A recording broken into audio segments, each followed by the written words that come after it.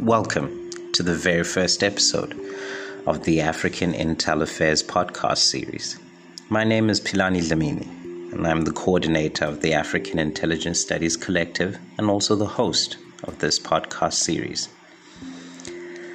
Our theme for the first episode will be Intelligence Affairs and Democratic Governance in Africa. I'm very, very pleased to have with me today Dr. Neagale Bagayoko. Dr. Neagale Bagayoko is a political scientist who's done extensive field research on security systems in African Francophone countries.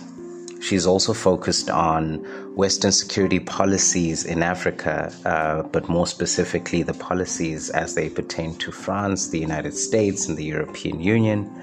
And she's also delved into some work which has to do with African conflict management mechanisms, focusing on the interface between security and development.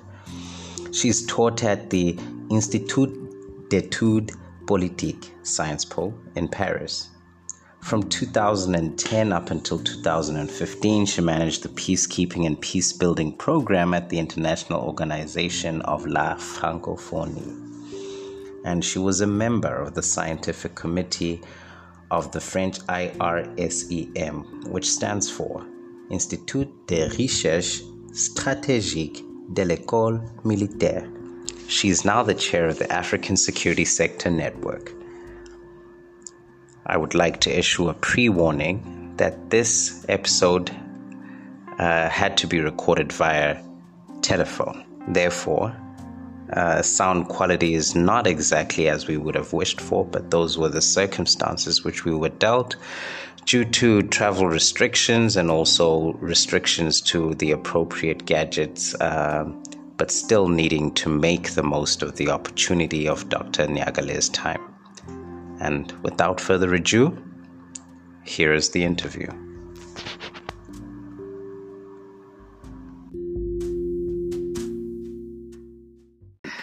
Okay, so I'm yours. All right. So how effective do you think the efforts in security sector reform have been in sort of transforming intelligence agencies within any region of Africa that you've sort of looked at, whether it's academically or whether it's direct in terms of the projects? Yes, and like, how effective do you think that security sector reform has made some of these agencies apply the principle of democratic governance? Okay, so I will not talk about Africa as a whole, but I will only speak about the Africa that I know, which is Francophone Africa, and mainly West Africa, Sahel in particular, and Central Africa. Okay. I think that what is first important to say is the fact that intelligence has never been considered officially as a priority.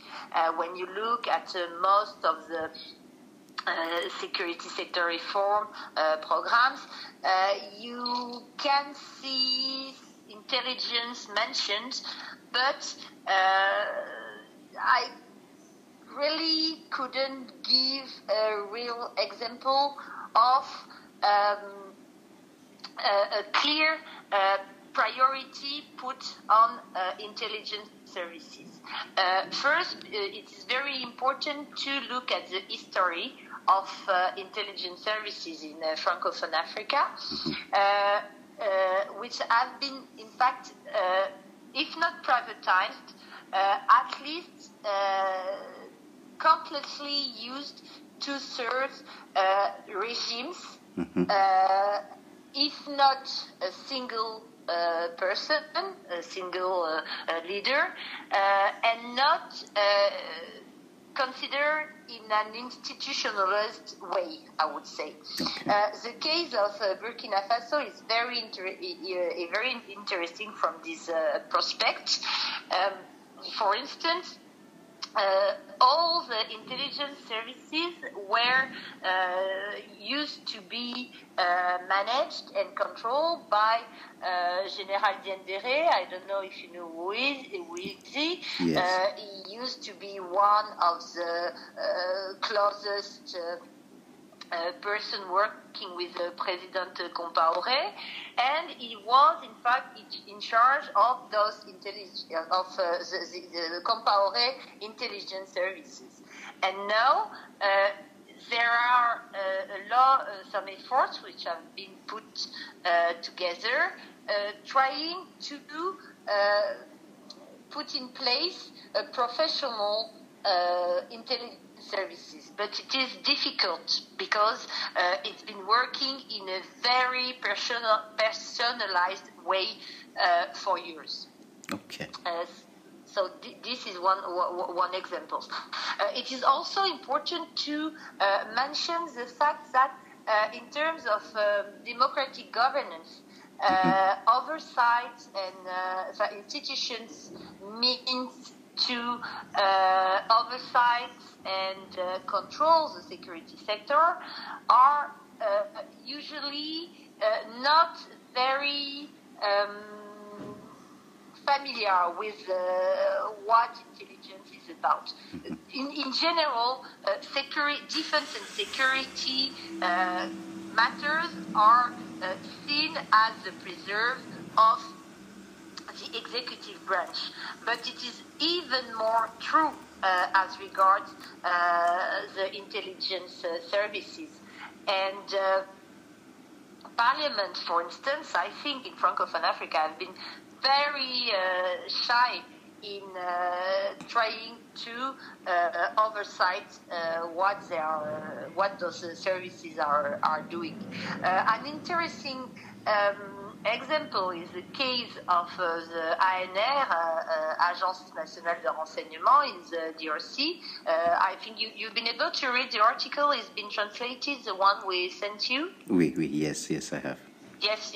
Okay, I think this is a very interesting example because even if there has been an effort to transform the intelligence services, which used to be active under President Mobutu, we are still far from a democratically overseen intelligence sector in the DRC. Okay. No. Is it making sense? Yes. That okay. makes quite a lot of sense. I quite like how you explained how it's been privatized, which leads me to a little sub question.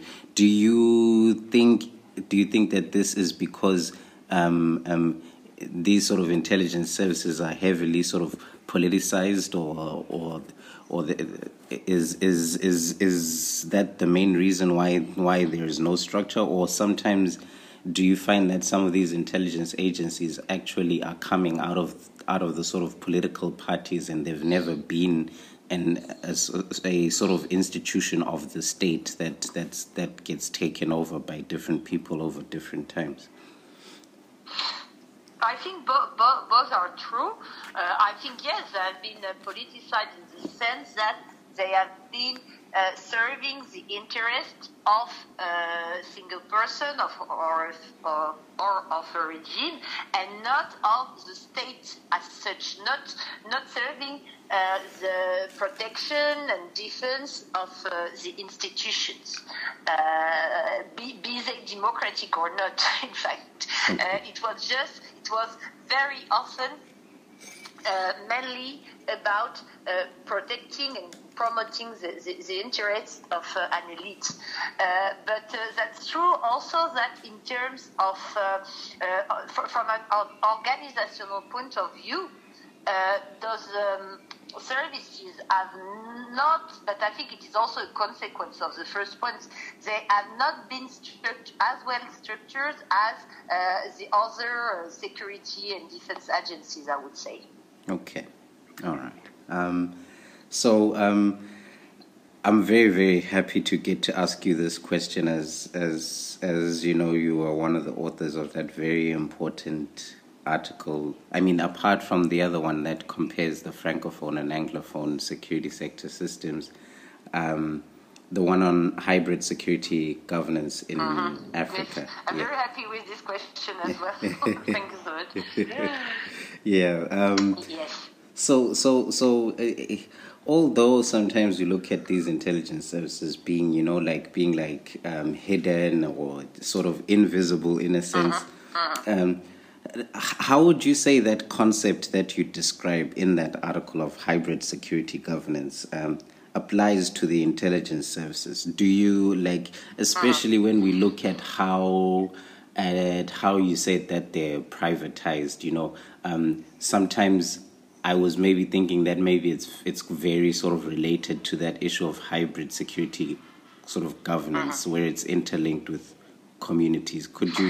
Where would you place intelligence services in that sort of hybrid security? Yeah. Thank you so much for this question. It's very relevant and very difficult to answer, but I will try. I think there are at least two aspects. Yes, the fact that intelligence services have been politicized and highly personalized makes them informal in some ways, of course. But you know better than I do that it is possible for intelligence services to be hidden and incognito, I to be institutionalized nevertheless. It is in fact the way they are functioning. Here, I think there is a peculiarity in some services. I would not say that what I'm saying is valid for all Africa, but for the countries that I know. I think that, of course, having this kind of politicized and personalized approach to intelligence has made some connections informal, I would say.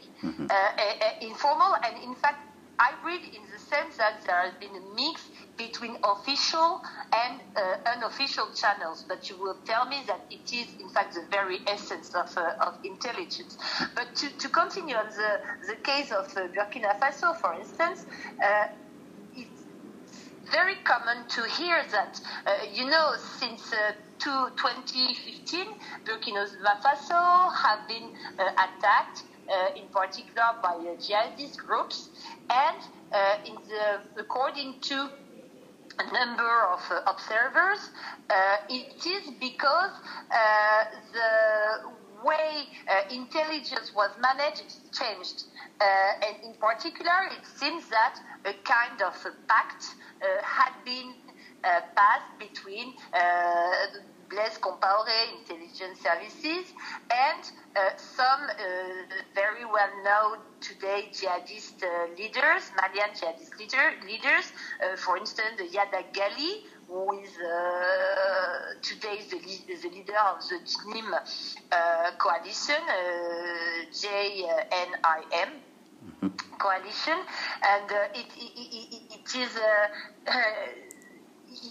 is well known that Yada Gali has been hiding in Ouagadougou and was in fact protected by Compaoré intelligence services, and people are saying, but you know, the informal way intelligence services used to work under Compaoré was protecting us from terrorism. Okay. That's not a view I'm sharing, of course, but that's what you can hear. So it is the first kind of hybridity, informality of intelligence. But there is another one. You also do have, from this perspective, the case of Sierra Leone, for instance, is very interesting. You have also the capacity to work with non-state actor at the community level, which is a completely other picture. Because, of course, in West Africa, in particular in Sahel, of course, you have these very serious terrorist threats, but you also have other kinds of insecurity and violence, and it is very important to approach it at the grassroots level. And from this point of view, I think that hybridity can be an interesting concept to understand the way in which security services could cooperate with communities, customary leaders at the very grassroots level in order to protect the populations, including from intercommunal violence. I don't know if it is making sense. Yes, no. It is. Yes. Okay. Sorry. I was still thinking that you were still going on. That's why I was keeping very quiet. Okay. But thank you very much. It's. I think it's quite a huge issue. I think that maybe in the future, after COVID is over, because I think working from home has us with our hands full. But I think maybe in the near future, I might draft an article, and I would invite you to co-author and make some additions, or etc. But that's just something that I think can very much sort of taken further in the way that we sort of develop that concept of hybrid security governance. I think there's a lot more that we can still excavate and look at from different angles. I would be very, very interested, in Prof. Utful as well, I'm sure. Yes. Really. Yes. No, thank you very much.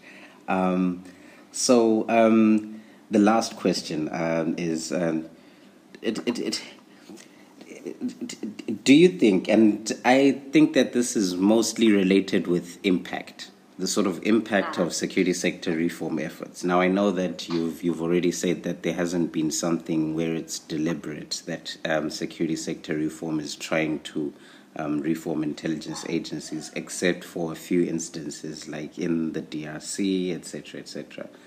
But the DRC is not a good example, and I've been trying, but it is more or less a failure. Okay. But I think if you have good example, I would rather quote Senegal, for instance, as a good example. Okay. So then, contrasting that good example of Senegal and the sort of the bad example of the DRC. How would you rate the sort of possibility for security sector reform to succeed in transforming the intelligence sector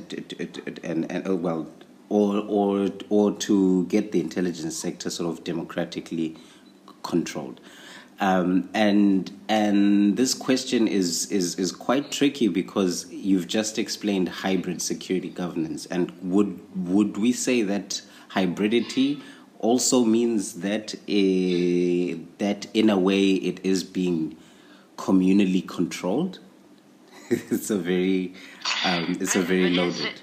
Very good question. No, I think that hybridity can be democratically controlled. I would say hybridity is the fact. Not the fact. Hybridity is in fact. The way in which formal and informal actors, norms or practices are interacting and intermingling. And I think that and sometimes they can do it in a positive way and sometimes in a negative way. But I think that what is important is to make sure that the practices are not at hindrance with human rights and the protection of population and the states. You can have informal practices which are not in contradiction with the rule of law, even if they are not institutionalized, you see? That's where I think the democratic control can be important in making sure that some practices, for instance, I don't know, extrajudiciary executions, of course, are informal practices which are not acceptable. But having informal way to negotiate or to make a mediation, or also to inform about what is at stake at the community level. It is not necessarily, because not institutionalized, it is not negative in terms of democratic governance, I would say. I don't know if you would agree with that. Okay. Well, I think then it now wants me to ask for a much more sort of detailed sort of interrogation of the success story that was in Senegal's sort of reform of their intelligence sector So I am definitely not a specialist of intelligence services in Senegal, but I think that more generally, Senegal is a state where security and defense agencies have been acting in a republican way. I know it is a very French concept, yes. But for a very long time, even in 1962, the defense forces have refused to be involved in military coups, even if some politicians wanted to involve them in this. To involve in such a disruption of democracy. And since then, I think that the Senegalese security sector has been put under a very, not perfect, but at least a very much more functional than elsewhere security democratic control. And I think that it is also the case of intelligence services, even if I could not be more concrete in the ways that those services are working. Okay. And I think that all of those answers were very, very brilliant. I know that you are very anxious about not being an expert in intelligence, but believe me. But just to finish, because just to answer properly your question about is it possible to have a democratic governance of security services? Yes, I definitely think so. But problem, I think, is much more broader than democratic control of intelligence services. Today, I think that SSR or security sector governance are really at crossway. Can I say that? Are really a crossroads. Crossroads, yes. Yes, really at a crossroads. Because there are a lot of challenges. If we are it's my job to promote security sector reform and democratic security governance. And I think that today they are challenged by a lot of new security threats. And there is a need, and also challenged by the inheritance from the past. And today, people are saying that no, reform is not enough. There is a need to transform completely the security apparatuses. But what I definitely do think is that there is a need to rethink the way security services, be they military, police, intelligence, are working, and to tailor them in accordance with the kind of security environment we do have in Africa. Because you know that most of the security, generally speaking, security apparatuses have been imported from abroad, and they have been prepared to answer some kind of threat. And today there is a need to rethink all of this, and this is in particular the case for intelligence services. If you take, for instance, the case of Sahel, you know that most of the criticism against national intervention, international interventions, be it Western with French or United Nations, are criticized because they are said to be too militarized. And you have a lot of people who are saying, yes, there is a need to involve much more the penal chain with the police and with the justice, which is true. There is a need to judicize. I don't know if I can say it in English, but I'm sure you understand what I mean. Yes. There is a need to judicize the international intervention in Sahel. But you never hear there is also a need to review, to involve the intelligence services. We know that today intelligence is key to understand this very, very complex security environment in Sahel, not only not in terms of spying, because you know intelligence is often seen in a very simplistic way, but in terms of analyzing the kind of environment we do have in Sahel. I think there is definitely a need to have a very thorough and very detailed analysis of this environment. And you know, I had a very bad example a few days ago. Someone who wrote an article for me, and he made the presentation of the different jihadist group, which was not possible, even saying that the JNIM, the Al-Qaeda affiliated coalition, was in fact affiliated to the Islamic State, which was incomprehensible. And I told him, but where have you seen that? He told me that yes, in fact, I had a talk with someone from the intelligence services in Niger. So, which is weird. So I'm not sure that even in terms of analysis, the different security services of Sahelian states are very well equipped. Because you know better than me that the kind of analysis you do produce is 50% of the work you are doing in intelligence. Mm-hmm. Mm-hmm.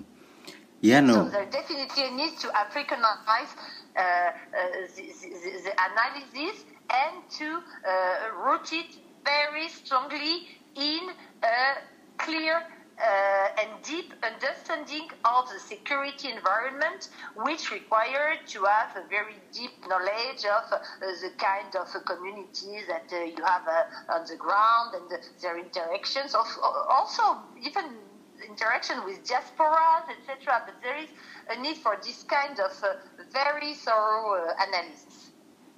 Yeah, no. I think you've made a very, very big point. I think that sometimes we also embrace security sector reform and think of it in terms of institutionalized sort of formats, whereas sometimes the change that needs to happen is sociological before we start thinking about democratic governance, but also just from a point of function that, you know, if the intelligence service is going to perform in a way that is going to contribute, that, you know, it must develop its own methods and its own mechanisms which are founded in the social and cultural aspect of where they are from. For example,